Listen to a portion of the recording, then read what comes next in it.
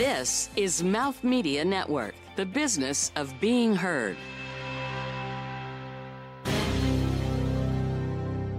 Hi, my name is Jill Gorman-Round, and I'm the CEO of Kea Weiss. And what I love about beauty, and have always loved about beauty ever since being a little girl, is that it's dynamic and energetic and exciting, and it changes all the time, and it's for everybody.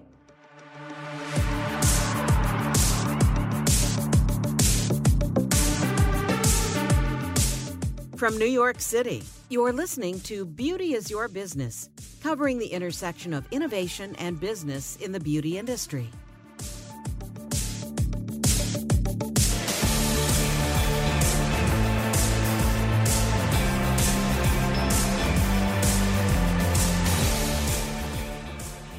Hi, this is Abby Wallach for Beauty is Your Business, and I'm here with my adorable co-host, Karen Moon. Hello, everyone. So it's great to be here with Jill. Jill, it's so fantastic to see you. You look wonderful. Thank you, so do you. This is quite the setup, ladies. I'm so impressed. Thank you. Well, we're super excited to have you on the show and to dig into your background and talk a little bit about where you've been on your journey in beauty and where you are today. So let's go back in time a little bit and have you share the history of how you got into beauty and what you were doing. Because we originally met when you were running the incubator. We were at an M&A conference, and somehow I found you and we connected. So I'd love to talk a little bit about that and the model of where the incubator is at today and how it all came together for you. Okay, so I suppose to go back to the beginning, I have been in and around beauty my entire career, having thought I wanted to be an investment banker at university, thinking that it would be terribly glamorous and surrounded by good-looking men in great suits and fabulous women and exciting, and applied for positions in investment banking and didn't get any. And so going into my fourth year at university, thought, what is it that actually I love? And what is it that I really want to do every day? And my mother was a fashion buyer. My father worked for Guinness and Diageo. And so consumer goods and beauty and fashion have always been in my life. And I have always loved beauty. And so I took some internships with Procter & Gamble, and I did lots of work experience, and then applied to L'Oreal and was accepted onto the graduate training scheme, with my first day at L'Oreal being September the 27th, 1999. And in those days, you didn't apply to a specific division, at least not in the UK. You just applied to your category of work, so marketing or sales or finance, and I applied to marketing. And there were 12 graduate trainees in my year, and we all sat around a table in Kensington Church Street offices. This is going back in the day, and were told what divisions we were going to. And I was going into coiffure, which I was like, oh, I thought I'd go to luxury. I thought I was a luxury girl. And actually, it was the most brilliant thing in the world. And I was sent out into the field to become a sales and territory manager for what is now known as the Professional Products Division of L'Oreal, which was then coiffure. And that is where you learn. I mean, you learn about marketing, about sales, about personalities when you're selling to individual hairdressers and trying to open new salons. And from there, I came back into the office at L'Oreal in the UK. I worked on marketing brands like Techniart and Seri Expert and L'Oreal Professionnel. And then I ran the marketing for Kerastase in the UK, and from there I leapt from coiffure to luxury, which was very unusual in those days, and went to work on Lancôme and then Biotherm. Left L'Oreal, went to Yves Saint Laurent Beauté to be their head of marketing in the UK. They moved me to New York at the beginning of 2007. Thought we'd be here for 2 years. All these years later, still here, still clinging on to New York. L'Oreal bought Yves Saint Laurent Beauté from the Gucci Group, so I am, if nothing else, the career example of never go through a door backwards, because you never know what happens later in your career. It doesn't matter in what territory you're in. And I went on to lead the marketing for Lancôme in the US, which was a privilege. Left beauty for a few years, went into media and went to Condé Nast. I really wanted to learn about content and how the consumer journey was changing. Consulted for myself for a couple of years and sort of built up this weird and unusual skill set of being a classically trained marketer at L'Oreal, which is the school of marketing I think we recognize, and understood about content and digital and what works and what doesn't. consulted for myself and then discovered that I'm a terrible consultant. I'm good at the work, but just I love that. That's but I'm so a terrible, funny. terrible consultant, because actually to be a great consultant, you have to be really good at selling yourself, and you have to be really good at telling people what you can do for them. And I don't know whether it's a British thing or a female thing or it's a me thing, but the idea of that is just, it's slightly nauseous for me. And so I thought, right, I need to go back. And I really miss being parts of teams and leading teams and being part of that amazing culture when you're with people and working on projects for long periods of time. And I was lucky enough to meet Debbie Pearlman, who was then at McAndrews and Forbes, the single largest shareholder of Revlon. And they were looking to create an incubator on behalf of Revlon and McAndrews and Forbes. And I joined that to lead that. And that's where we met, Abby, at one of those conferences. And the rest is history. And obviously Revlon changed leadership. Debbie became the CEO of Revlon, which is fantastic. And I actually think she doesn't get the credit for this that she deserves as being the first female CEO of a publicly traded beauty company. I mean, that really is an extraordinary thing, and so late in the day, but that's another story. And we pivoted my role because Revlon really had to concentrate on other things. So I moved away from the incubator and took on the responsibility for the professional division. So I was back to Coiffeur for a few years, running brands like American Crew and CND globally, as well as touching other projects as well, more in the incubator fashion. Yes, and then in November, I was offered this amazing opportunity to take the next stage in my career and move to Kjell Weiss as CEO. So that's probably rather too long a description of everything, but it's just funny how beauty, everything comes around. You start in Coiffeur, which becomes professional, you do another stint there, you're a luxury girl, you step out of the business, but you come back. Beauty draws you back, I think.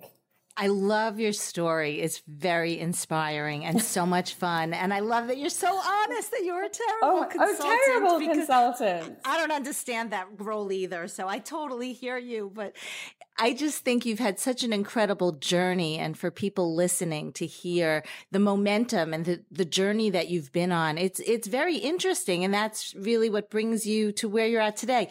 I'd love to dig in a little bit on the incubator side about what's happening in the beauty industry, because right now there are so many incubators. And since you were in that role, and I think that was when we had met, it was very fascinating to me that the big companies were finally starting to incubate smaller brands. What's your point of view on the landscape? Because it is an interesting model that's happening right now in a big way. It is. Interestingly enough, I hear less and less about big companies incubating small brands, because it is very, very difficult for the big companies to have a division or to have a channel within their business which essentially works at odds to the rest of their business. Because big companies, and I am a huge fan, I'm a L'Oreal baby and I respect that world enormously. Big companies do things in big companies' ways, and little companies succeed, at least at the beginning of their journey, by absolutely not doing the same thing.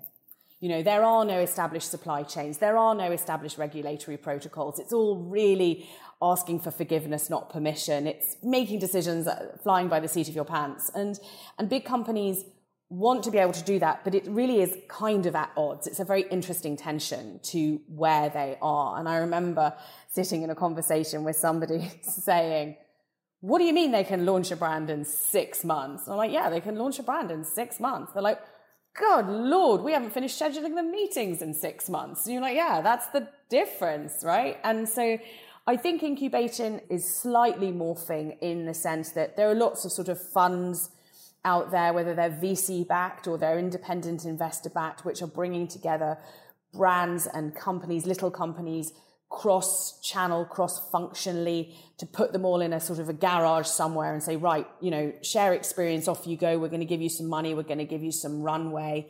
And then, of course, when they get to a size, if they make it, because success is not guaranteed in our industry, and we focus and we hear a lot about extraordinary success stories, and we don't really hear about the people that worked really, really hard and had a brilliant idea, but for whatever reason, it didn't happen. It didn't work out for them. But in the case that it does, suddenly those businesses reach a scale and, you know, they're quite attractive for people coming in and wanting to buy some equity and putting some investment in and then maybe taking a majority share, and then maybe then they're right for a strategic or a big PE firm to buy. So I think the whole idea of the big companies doing that themselves, at least I'm not familiar right now with who's doing that really well. I think that idea has really shifted into different pods of incubation, largely venture-backed. And of course, then lots of people just going it alone. Lots of people starting their own businesses and going it alone and networking and working every hour that God sends to see if they can do it without that construct or even safety net of a big organization. You're absolutely right. I mean, there's so many people. What's so interesting today, there are no barriers to entry anymore. None. You know, and even if you have an idea, I mean, the fact that you can just try, right? Try and see if it works. Not, you know, there's something to be said about creating a business because we're from the industry. We see the big potential. And of course, where's the exit strategy? But there's so many people out there who could start a business and make a good living and actually have an annuity and build something where, you know, maybe it's serving a different multicultural market, or there's so much potential and opportunity. I just see a lot of interesting, and Karen and I interview so many cool people with a vision and an idea. And it's just fascinating to see. And it's people like you who've been in the corporate world who, you know, led the charge, but can also be such an inspiration too for those people, because it's important to have all areas of the business. It really is. And I think you're absolutely right about the barriers to entry being almost reduced. I mean, at the end of the day, you've got to be able to produce product, and that in and of itself is not easy. And you've got to be able to have enough money to bring that product to market, and you've got to have a website to be able to sell it on, right? And then, you know, it's not Rome, it's not build it and they will come. You've got to be able to get people to that website. And so the barriers still exist. They are just materially reduced to where they used to be. And actually, in our lifetimes, it's in the blink of an eye that these barriers have been reduced. It really, really is. I mean, I hate to age myself. I mean, I'm 44, 45 this autumn. And when I started work in 1999, we didn't have external email address. We didn't have, I remember my first girlfriend from university, she got her BlackBerry when she was a banker. And we thought, oh my God, that's so exciting. She's got a BlackBerry. She must be really, really important. And I think now most of us would really happily hand our cell phones back because we're on 24/7. But if you just think about that, that's not even 3 decades. And we have just changed the way that we buy, that we research, that we sell, that we educate, all of these functions. And that does mean that people with a great idea and with the tenacity to do it have a chance, whereas they wouldn't have been able to do that 10 years ago, because unless you were able to get a wholesale arrangement with a retailer, unless you were able to find the working capital to be able to fund that, the chances are it wasn't going to work for you.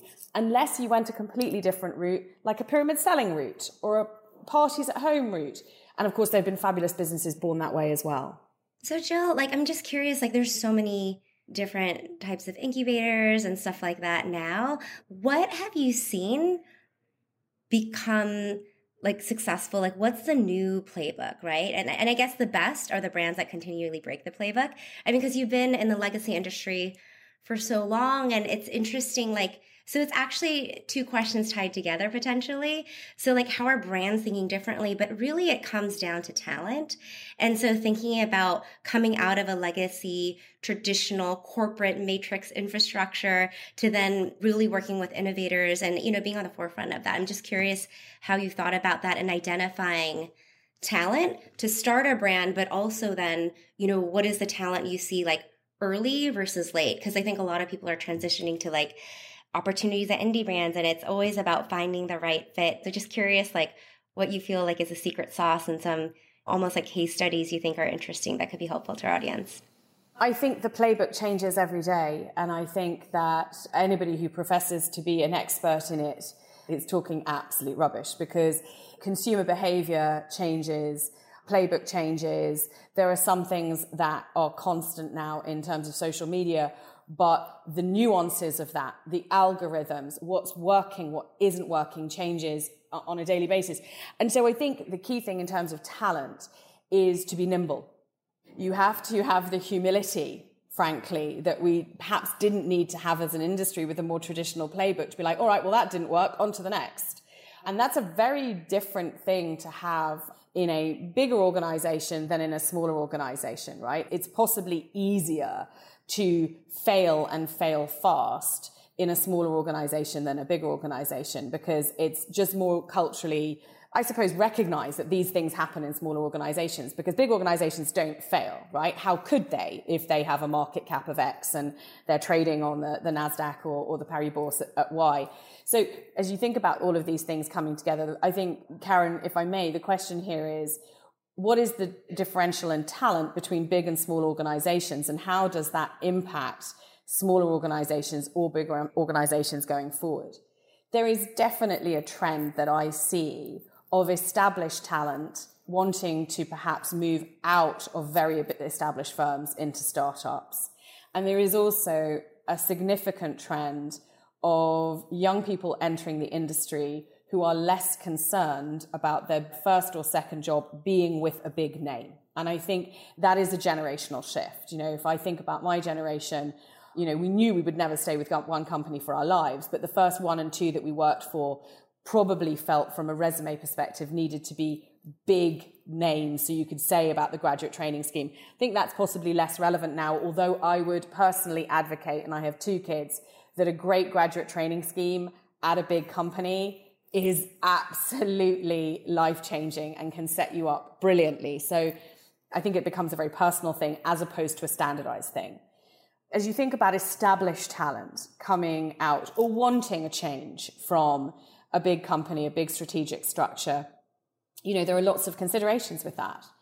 What you get there with people are extraordinary rigor and amazing experience in terms of processes and protocols and best practices, and it's absolutely phenomenal.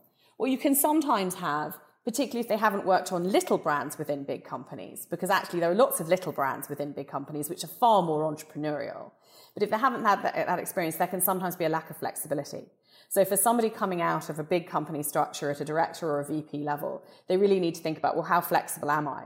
How open-minded am I about doing things in a different way? And frankly, you know, sometimes ripping up the piece of paper and starting again within the hour.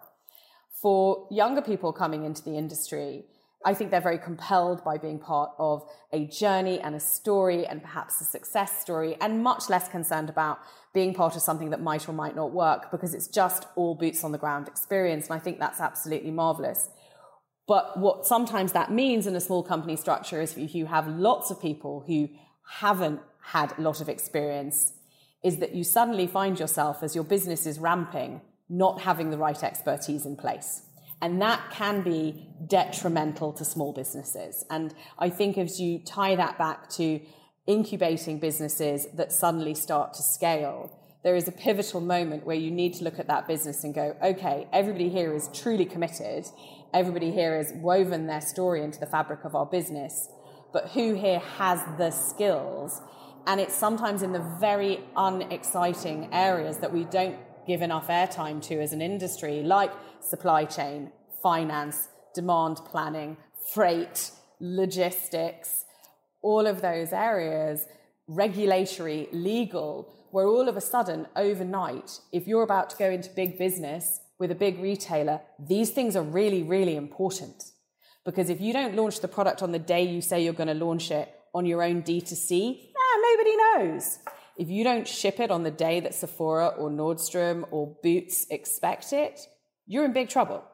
So there is this really interesting, nuanced exercise around talent, which is what's right at the right time for the business, while I think always being true to the ethos of the founder or of the business and why it started.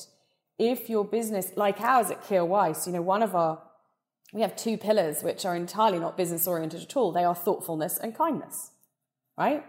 Now, we don't go around talking about those things all day, but we really hope to act in those ways, not just to our consumers, but to each other as a culture. So I look very carefully at people within the interview process and go, okay, you might be extraordinarily talented. You might be a wonderfully dynamic individual, but are you thoughtful? And do I think you'll be kind? Because if you bring all of these amazing talents, but you can't morph into the rest of the culture, then there's going to be a bad fit. And that doesn't help anybody. Yeah, no, thanks for sharing. I think there's so many people that like now, coming from the startup world, from legacy or whatever, that are always like asking the question of, and, just seeing these transitions.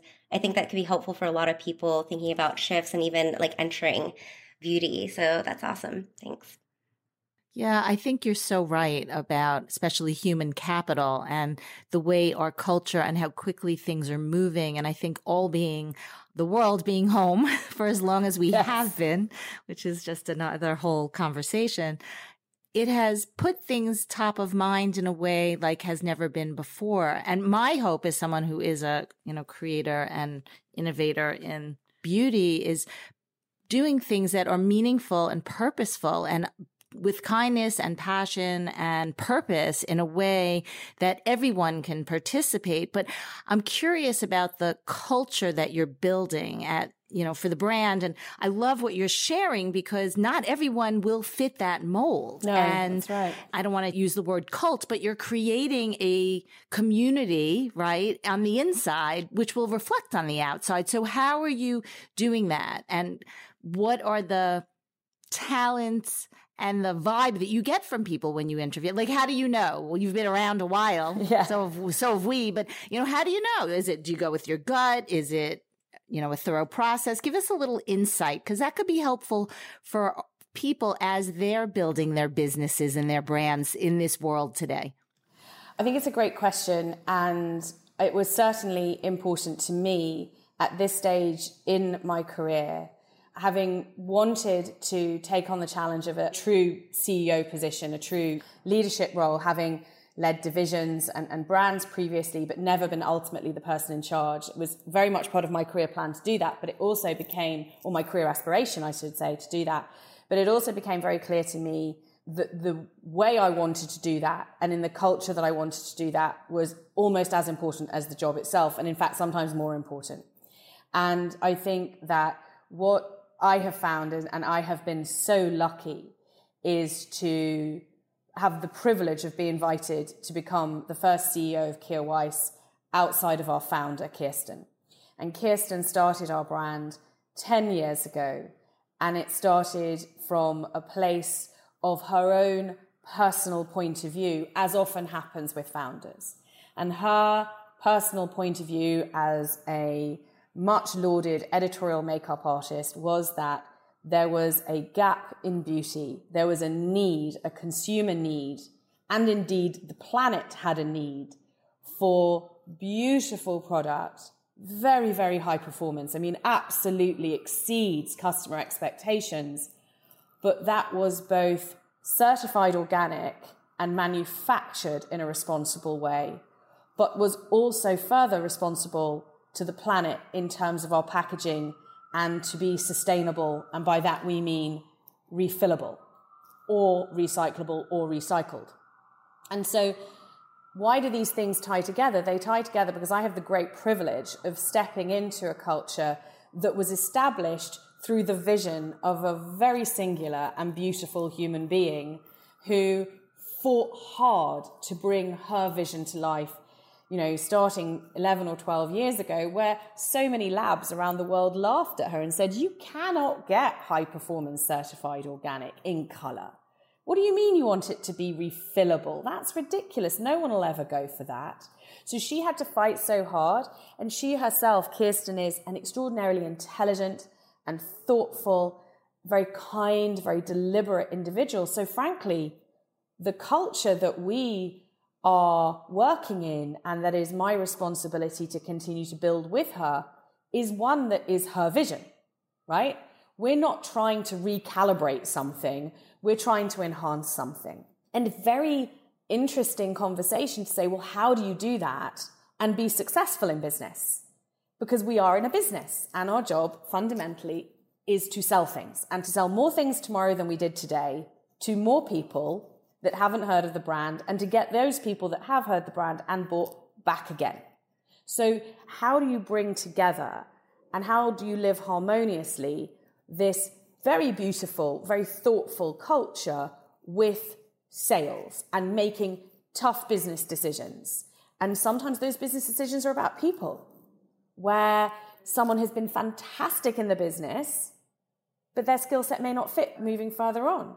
Or they themselves might want a change, right? And you've come to rely on them because you're a small company. And I think this ties into the fact that you have to interview every single person on their own merit. The last thing that I would ever want is to have a bunch of clones working in a team, because I think that that is terribly dull, for one, and second, not very good for the business because you don't get diversity of ideas. So every single person has to be interviewed on their own merit, and you're really looking to say, do we think you have the capability to be a great business person, to make smart decisions, to tackle the hard problems, to be unafraid of the difficult conversations? Because lots of people are afraid of difficult conversations. And if you have a culture which is kind and thoughtful, it may seem that difficult conversations, but in fact, our attitude to that is kindness is also having the difficult conversations so that you're honest, so that you're not brushing things under the carpet.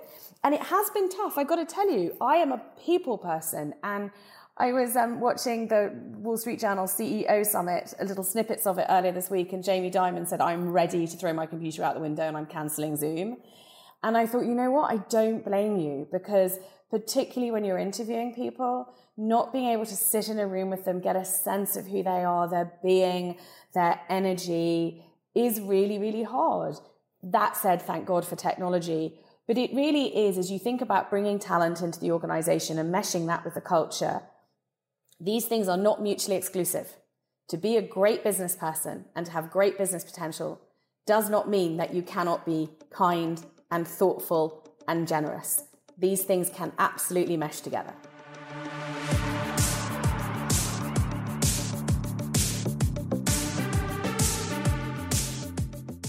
International. Today, we are buzzing about the steps to take your brand international.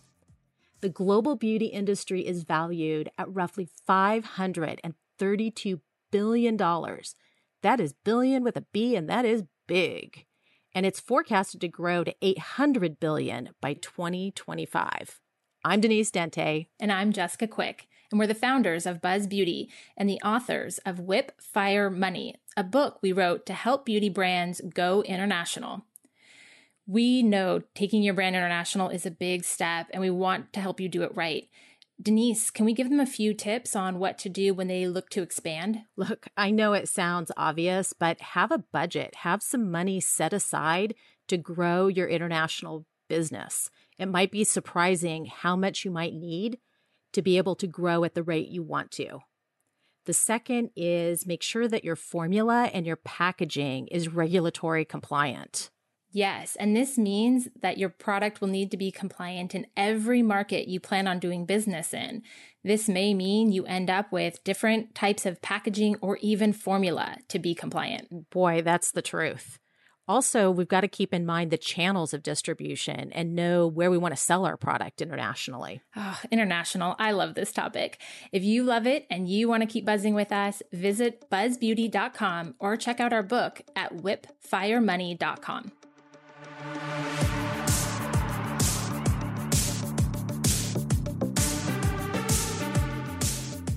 Do you think as we come out of COVID and the world starts to re-enter, do you think people's perspectives and thought processes will be different in the work environment, in business, behind the desk, building companies? Because you're looking at it from a very unique point of view, and it's so refreshing to hear, and it's very hopeful, because that's what it should be. I am hopeful. I also know that as a race of people, we have very short memories.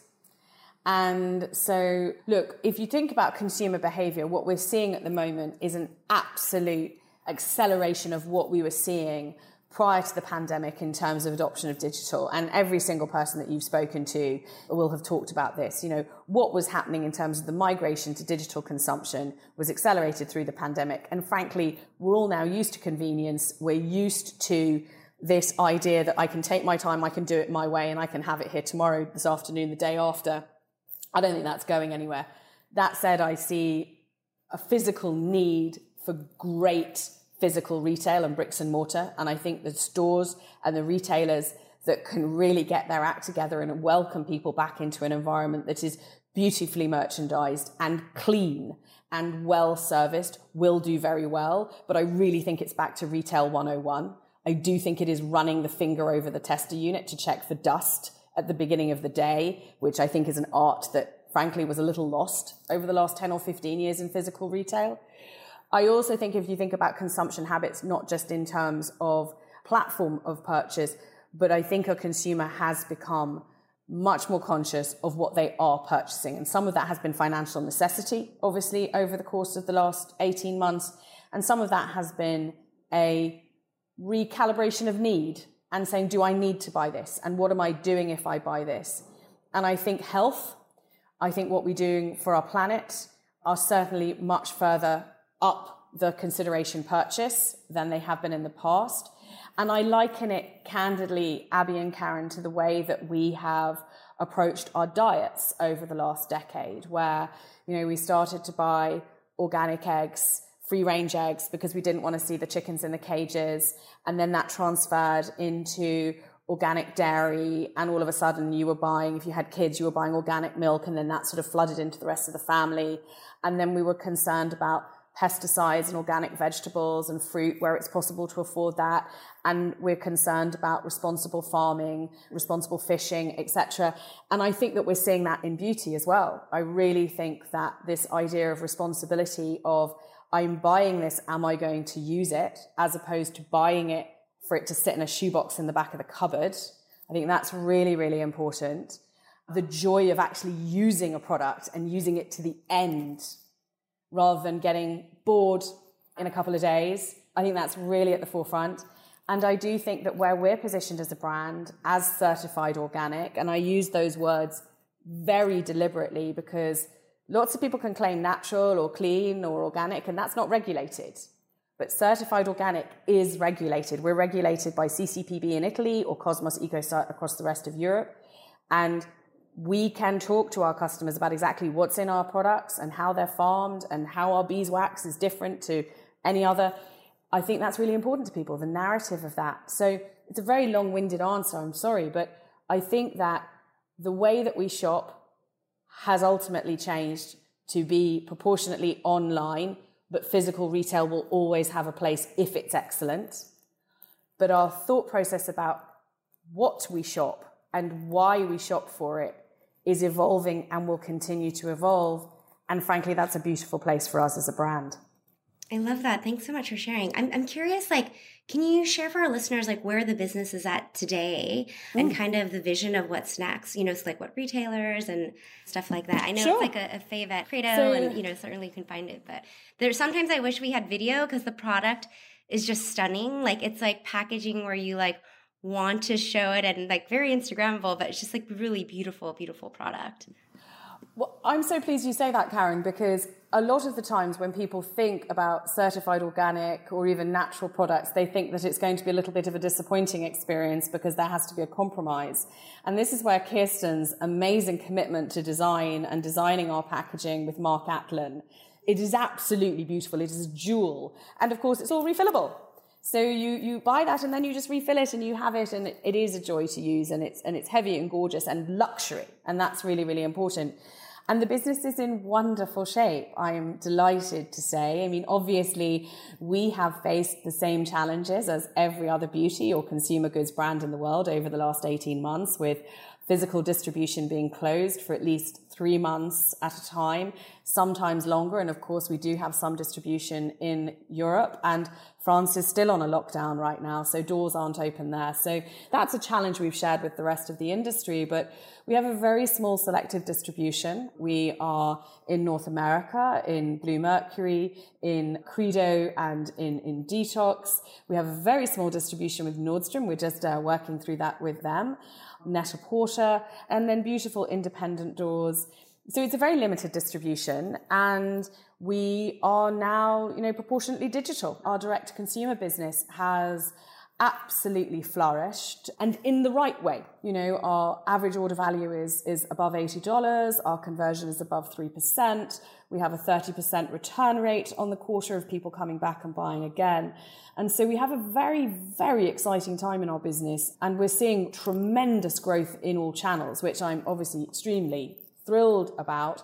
And in terms of what's next is to continue to build out our digital presence. We have a lot of work to do. We have a lot of work to do socially, to tell our story, to engage with influencers, to really, I often say that those that know Kjell Weiss love Kjell Weiss, but there's not that many people that know, and that's starting to change. So we've got to do that job really beautifully.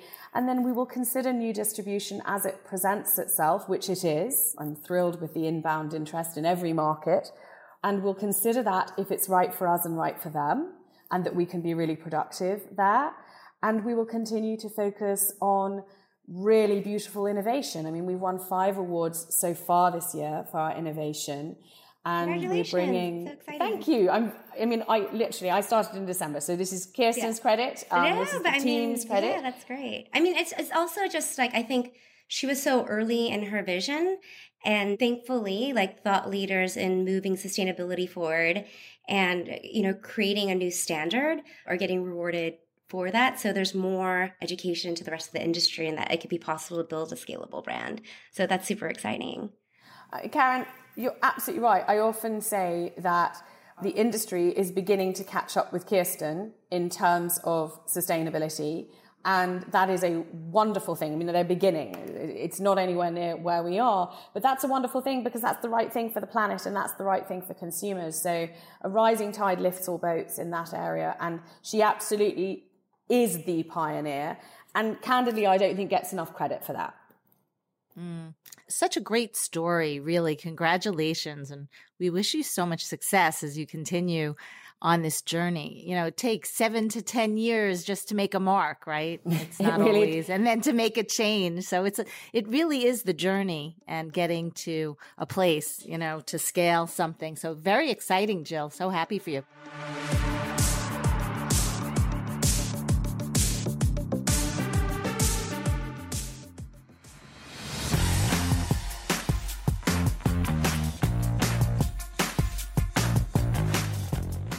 Culture starts at the top, and great customer experience, the only competitive strategy in today's world, is fueled by great leadership. We hear and read this every day, but many brands don't drive customer-first strategy. For those at the top who want to make that leap but don't know how, we'll learn from leaders who share what you must do to become customer-centric. I am Liliana Petrova, and this is The One Thing. The One Thing, Customer Experience from the Top, is available on Spotify, Apple Podcasts, and wherever the best podcasts are found.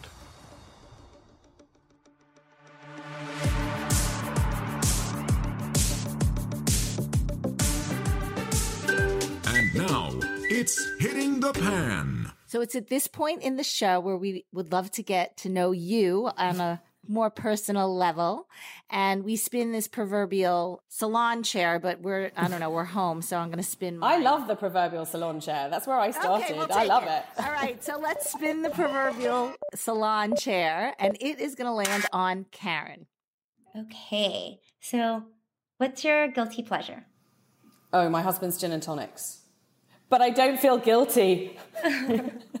Do you guys get fancy and put juniper and different things? It is a process. It involves a lot of fresh squeezed lime. It involves gin from the freezer. It involves a very specific type of tonic. And it involves arriving at 6 o'clock on the dot.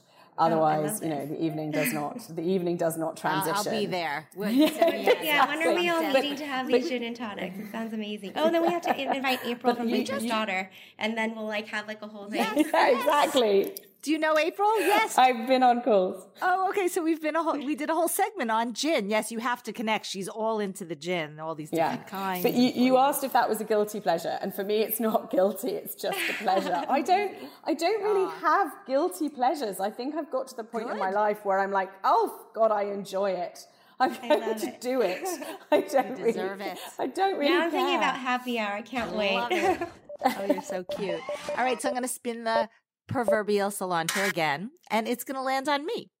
So, Jill, now that you've been working so hard all year, and that seems to be the case for everybody, just plowing through and working diligently, I think it's kept us all going, right? But you also have a few children. Yes. I know they're probably around while you're doing your thing like mine. I have a bunch of them running around. Where and what will you do when you can start to travel? This is the easiest thing in the world. This is the question that is so easy. We have not been home to the UK now in 2 years, and I haven't seen my family apart from on a screen since December of 2019. So the first thing we will do is try and get to the UK with the children to see family. And that will either become immediately before or immediately after, dependent on quarantine and all of those things, to a holiday that we are taking with some of our best friends, where we have all hired villas on the island of Paxos. And we were all due to be there last summer for a great friend's significant birthday. And we have all postponed our villas because obviously last summer no one was going anywhere. And so I am very excited. I mean, ridiculously excited. Wake up in the middle of the night excited about going to Europe, hanging out with family and spending a week on the island of Paxos in the sun with some great friends and just laughing and drinking and enjoying ourselves. And I hope everybody listening to this has at least one great summer plan, because I don't think any of us have done anything but work or juggle kids and remote schooling or elder care or whatever it is. It's been so tough, and it doesn't matter who you are and what situation you're in. If you're single and you've been living on your own, that's been torture. Or if you've been at home with the kids, or you've been going through a divorce or health issues, or you couldn't be able to see your family who live down the road. There is not one case that's better or worse than another, and I hope everybody has at least one thing they're really looking forward to. And I am so excited about Europe. Oh, well, we're so excited for you. That sounds great. I could see it now. Yeah, it's been a rough year, but there's light at the end of the tunnel, and we will all be back in action, living soon. We will. Yeah, we will. We're right there. We're getting closer. I see the sun shining behind you, and it's all good. It's all. It is. It's all good. Get going, you know. And we've learned a lot, right? We've learned a lot about ourselves and our capabilities, and the fact that working remotely can work. So, we have to take some positives away from this if it's possible to do. I couldn't agree more. So, Jill, it's at this point in the show where we'd love for you to share how our audience can get in touch with you and give us a final thought as we move towards the future. Sure. Anybody can get in touch with me via my LinkedIn profile, Gillian Gorman Round, or via Instagram at Jill GR, that's Jill with a G, or at Twitter, where I'm far less active, but probably should be doing more, at Jill Gorman Round. And my final thought is one of great hope. I'm really extraordinarily hopeful about our industry and how we will exit this pandemic. I think the past year has been one of immense challenge, but has also brought us really important things to discuss and to address as an industry: diversity, inclusion, the rights of all of the constituent parties and peoples within our industry and those that should have a greater voice. Consumers will come back to beauty. We're really excited about the statistics that we're seeing in countries like Israel, which are fully vaccinated nearly, and we're seeing consumption rates and makeup is back. So I think it's been a really tough year. I think it's been a really important year in so many ways. And I'm very, very hopeful for the future of our industry, because at the end of the day, lipstick and mascara and face cream, it's all a dream and it's all beautiful and it should be for everybody. And I think that's a very, very exciting industry to work in. Very beautifully said. This is Abby Wallach signing off for Beauty is Your Business. I'm here with my amazing co-host, Karen Moon. Hugs and kisses. We'll see you next time. Thank you.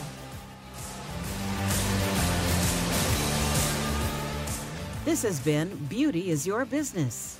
Produced by Mouth Media Network. Copyright 2021. Keep in touch on Instagram and Facebook at Mouth Media Network. And find prior episodes at beautyisyourbusiness.com and wherever the best podcasts are found. Your brand message can be on this show. Email us to find out more at podcast@mouthmedianetwork.com.